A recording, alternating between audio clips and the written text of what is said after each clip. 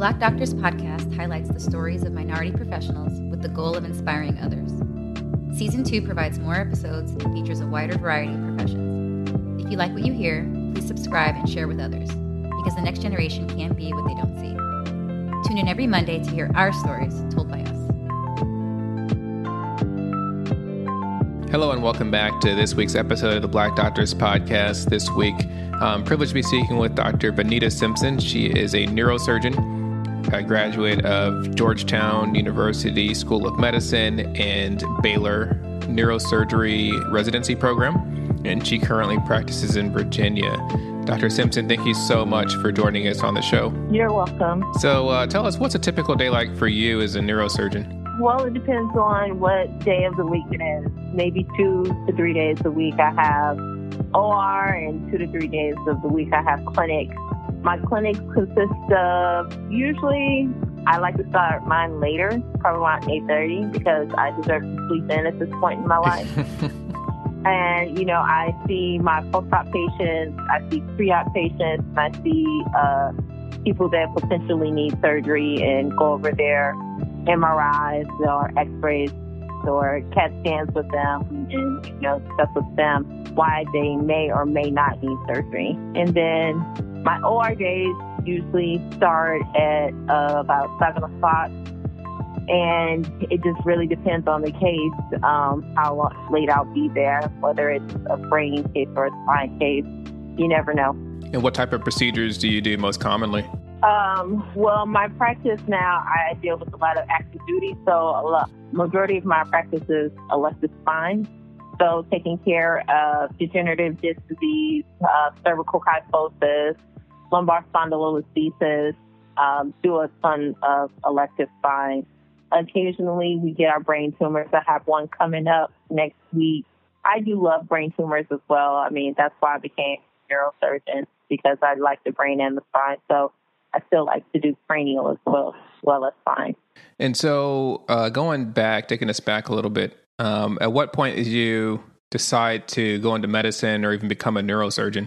Well, I always knew I was going to be a doctor since I was like 7 years old. I had surgery myself, and I was like so amazed by everything that happened to me during the surgery, all the bells and whistles, and I was touching everything, asking a ton of questions, and I knew then I wanted to do surgery. But neurosurgery came to me during my third year of medical school. I initially wanted to go into orthopedic surgery, and I did like all my research in ortho because I have a sports medicine background, physical therapy and sports medicine. So all of my exposure prior to medicine was with orthopedic surgeons and with athletes and with sports. So, clearly sports was, the way I was going to go. And, my first day on the orthopedics rotation, the chairman kicked my chair in order for me to ask me a question. I was like, oh no, we can't do that. Like, if this is how y'all roll, I will not be a part. And it just didn't fit me. It was just an all boys club, and I'm a black girl, and I just didn't fit the mold. Not to say that my black female lady pods aren't getting it done, because they definitely are, but it just didn't fit me. I saw deep brain stimulation performed by a neurosurgeon at Georgetown, and it's a type of procedure where we place electrodes in the brain and cause these lesions to stop movement disorders. From then on, I was just amazed at how those surgeries can really change people's lives, and we do that for Parkinson's disease and movement disorders like hemiballismus. And so that's what turned my head to neurosurgery. And then I rotated on there, and I fell in love as soon as I saw the brain, my first cranial procedure, and I saw the brain beating like a heart. I was in love. And so it was on since then. And let my mother tell it. She always knew, but she did. She had went around telling everybody that I was going to be a neurosurgeon when I was, trying for ortho. She was like, my baby's going to be a brain surgeon, the next Ben Carson. I was like, Mom, can you stop lying to people? I don't even know what a brain surgeon does. Like, my baby's going to be Ben Carson. So when I had decided on neurosurgery, I called my mom up that day after I left the operating room when I was a third-year medical student. I was like, Mom, you were right. I don't know where you got that from, but you were right. I want to be a neurosurgeon. And so it was ordained from her, and then it was ordained from all of my experiences at Georgetown that led me to it. Wow. And before Georgetown, you went to Florida State University for undergrad? Yes. What were you doing there to prepare yourself to apply to medical school?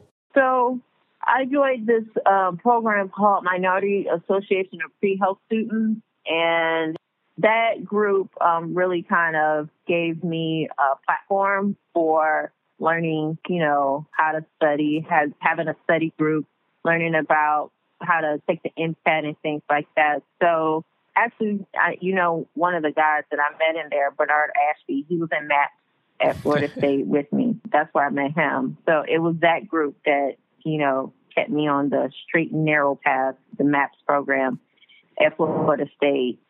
And then after Florida State, I did a post-bac program at Georgetown called the GEMS program. Mm-hmm. And I really credit the GEMS program to changing everything about my academic pathway from then on, because if it wasn't for the GEMS program at Georgetown and Dean Taylor guiding us, I wouldn't be the physician I am. That 1 year changed how I thought clinically, how I thought as a scientist, all of my critical thinking skills. I became a better test taker and a better thinker because of that program. And so I give back to that program by serving on the admissions board, because really I would not be here without that program. Wow. That is so awesome. So that was a full year, that GEMS program? Yes. And then after that, you matriculated to Georgetown. Yeah, the GEMS program was at Georgetown, and you take med school classes, but you don't take a full course load, and then the next year you matriculate. Gotcha. So then you were at Georgetown, you were exposed to neurosurgery, and you realized that's what you wanted to do. How did you position yourself to match into this incredibly competitive specialty? Well, I did well in honors, high pass all my classes at Georgetown from the beginning, because we didn't have a choice. But being a GEMS, you had to. So I always did well with my first and second years, and I did well with the STEP exam. I did research, but my research was in ortho, actually. So I didn't have a ton of neurosurgery research when I was applying for the MAT, and that wouldn't fly this day. Like, if you were applying now, when I counsel students now, I tell them, these kids are coming with 10, 15 pages, 10, 15 articles that they published, or, not necessarily first or second author, but they got 10 publications. So it's very competitive, even more so competitive now. So definitely I recommend publishing early, like getting started early. If you want to do neurosurgery, you need to get with your department early and get started publishing. I didn't actually match the first time around, surprise, surprise, but I did a sub-internship, at Columbia when I was applying for medical school, applying for the MAT. And then that was my number one choice, actually, was the MAT at Columbia. But, I knew I wasn't competitive enough to match at Columbia, but it was still a great experience. And usually they take people that have done one of their fellowships there. They do these research fellowships, or one of their own medical students. But I wanted to go there anyway because of the experience and to meet some of the attendings there that I had read so much about, read their articles. And the program director there really took to me and helped me, and actually helped me match the second time around, because he assisted me in getting the prelim spot there for general surgery. So I ended up at my number one choice, which was Columbia, but in another specialty. So I spent that year at Columbia. It was great. It was a year to grow, and then I matched the second time around. So how was neurosurgery residency? Was it as bad as they say, worse, better? Oh, it's hard. It's what its name hyped it up to be. It's working greater than 100 hours per week. The first couple of years are the hardest. And if, I tell my mentees that if at some point you don't want to quit or you don't think, why am I doing this? I could have been a radiologist, or in my case, why am I doing this? I could have been on Real Housewives of Atlanta and been somebody's basketball or football wife. Why am I doing? If you don't question why you're doing this at some point, you're not working hard enough. It's that hard that you should question yourself. Why am I doing this? You're not working hard enough then. Or your program is not hard enough. There's no way. You don't question at some point during the first 3 years, why am I doing this? And I tell them that is normal. That is completely normal. Neurosurgery has a 20% rate of people not making it through. Either they quit or they get fired. Wow. But it gets better closer to the fourth year. It's, less cuts, more operating, and you feel like you are making a difference and progressing towards your goal of becoming an independent neurosurgeon. And the hours required get shorter. The responsibilities come deeper once you continue up in years, in the fifth, sixth, and seventh years. A ton of responsibility. It's like in the chief year of neurosurgery, it's like you raising your children, because at Baylor, it was 3 to a class, but that's actually a very big program for neurosurgery. Some neurosurgery classes only have one person. So Baylor was 3 and now it's 4. So you got 3 years times 7. So I got about 20 kids I'm trying to take care of and listen to those 20 kids' complaints and trying to keep them from fighting each other and fighting the attendings. And then everything is your fault because you're the chief. Rightfully so. It's your fault because, it's your responsibility to teach your juniors. It's your responsibility to have the service functioning the way it should. It's on you, and rightfully so. So a lot of people say at the end of training or their first year as an attending or a couple years down, like, oh, it wasn't worth it, all that time. But I completely agree. It's completely worth all of it because I love my job and I love doing what I do every day. It makes me happy every day. And even in clinic, makes me happy. I know a lot of surgeons don't like clinic, but I love my clinic because I get to see my work and, I love seeing my patients do well and, progress. So it's a good feeling.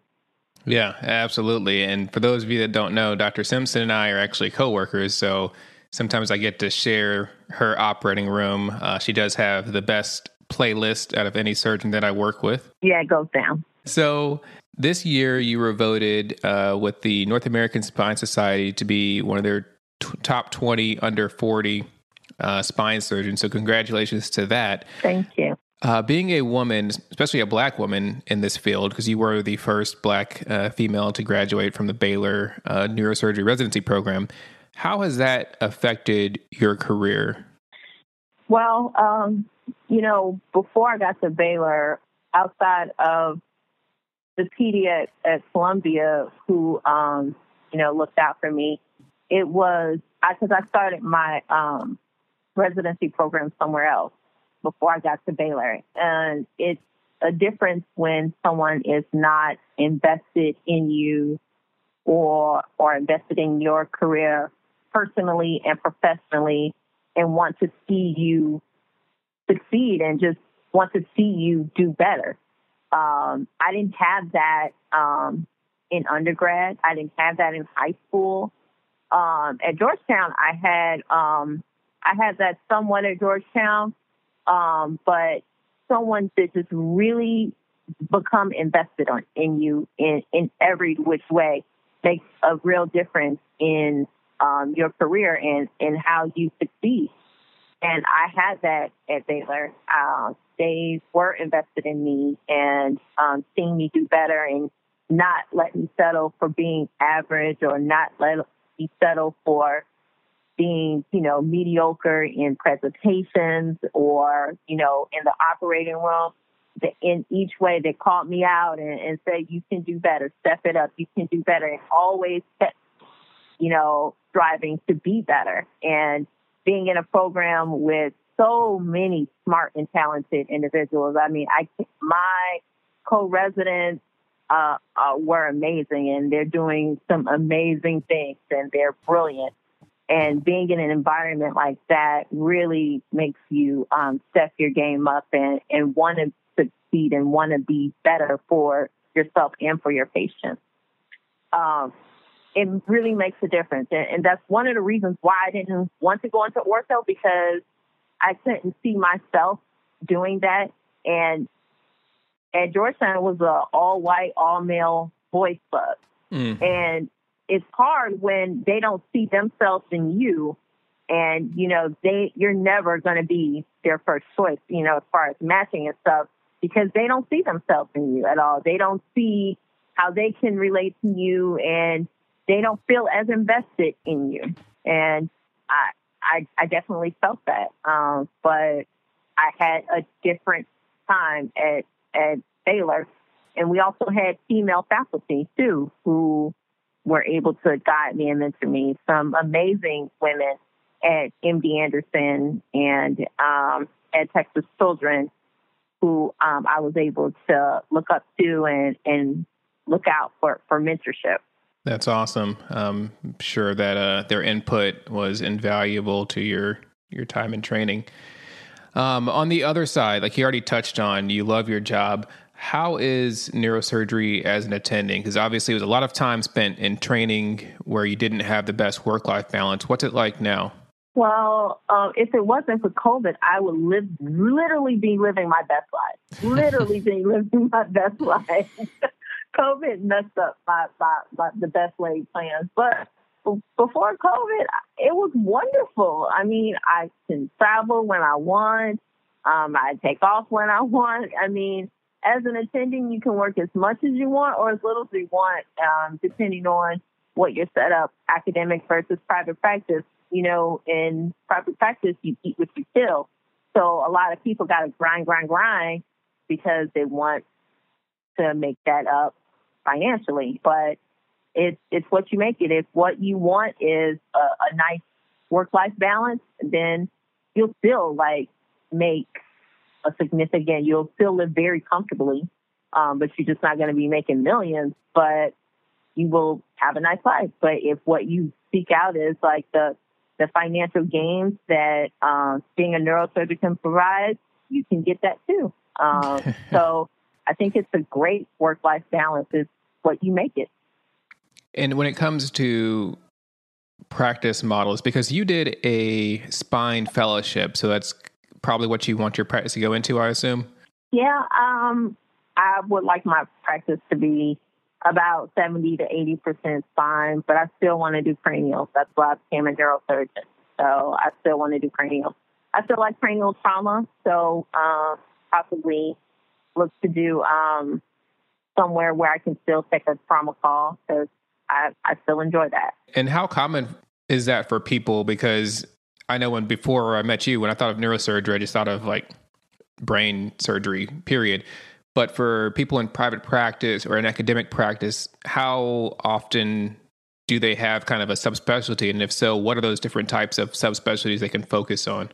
So that's actually a good question. So all neurosurgeons are fine. If you are board certified neurosurgeon, you can do spine. So the difference between orthopedic spine and neurosurgery spine is we do 7 years of residency, and about 50% of that 7 years is spine. Whereas orthopedics, you do 5 years of residency, and about 10% of that residency is spine.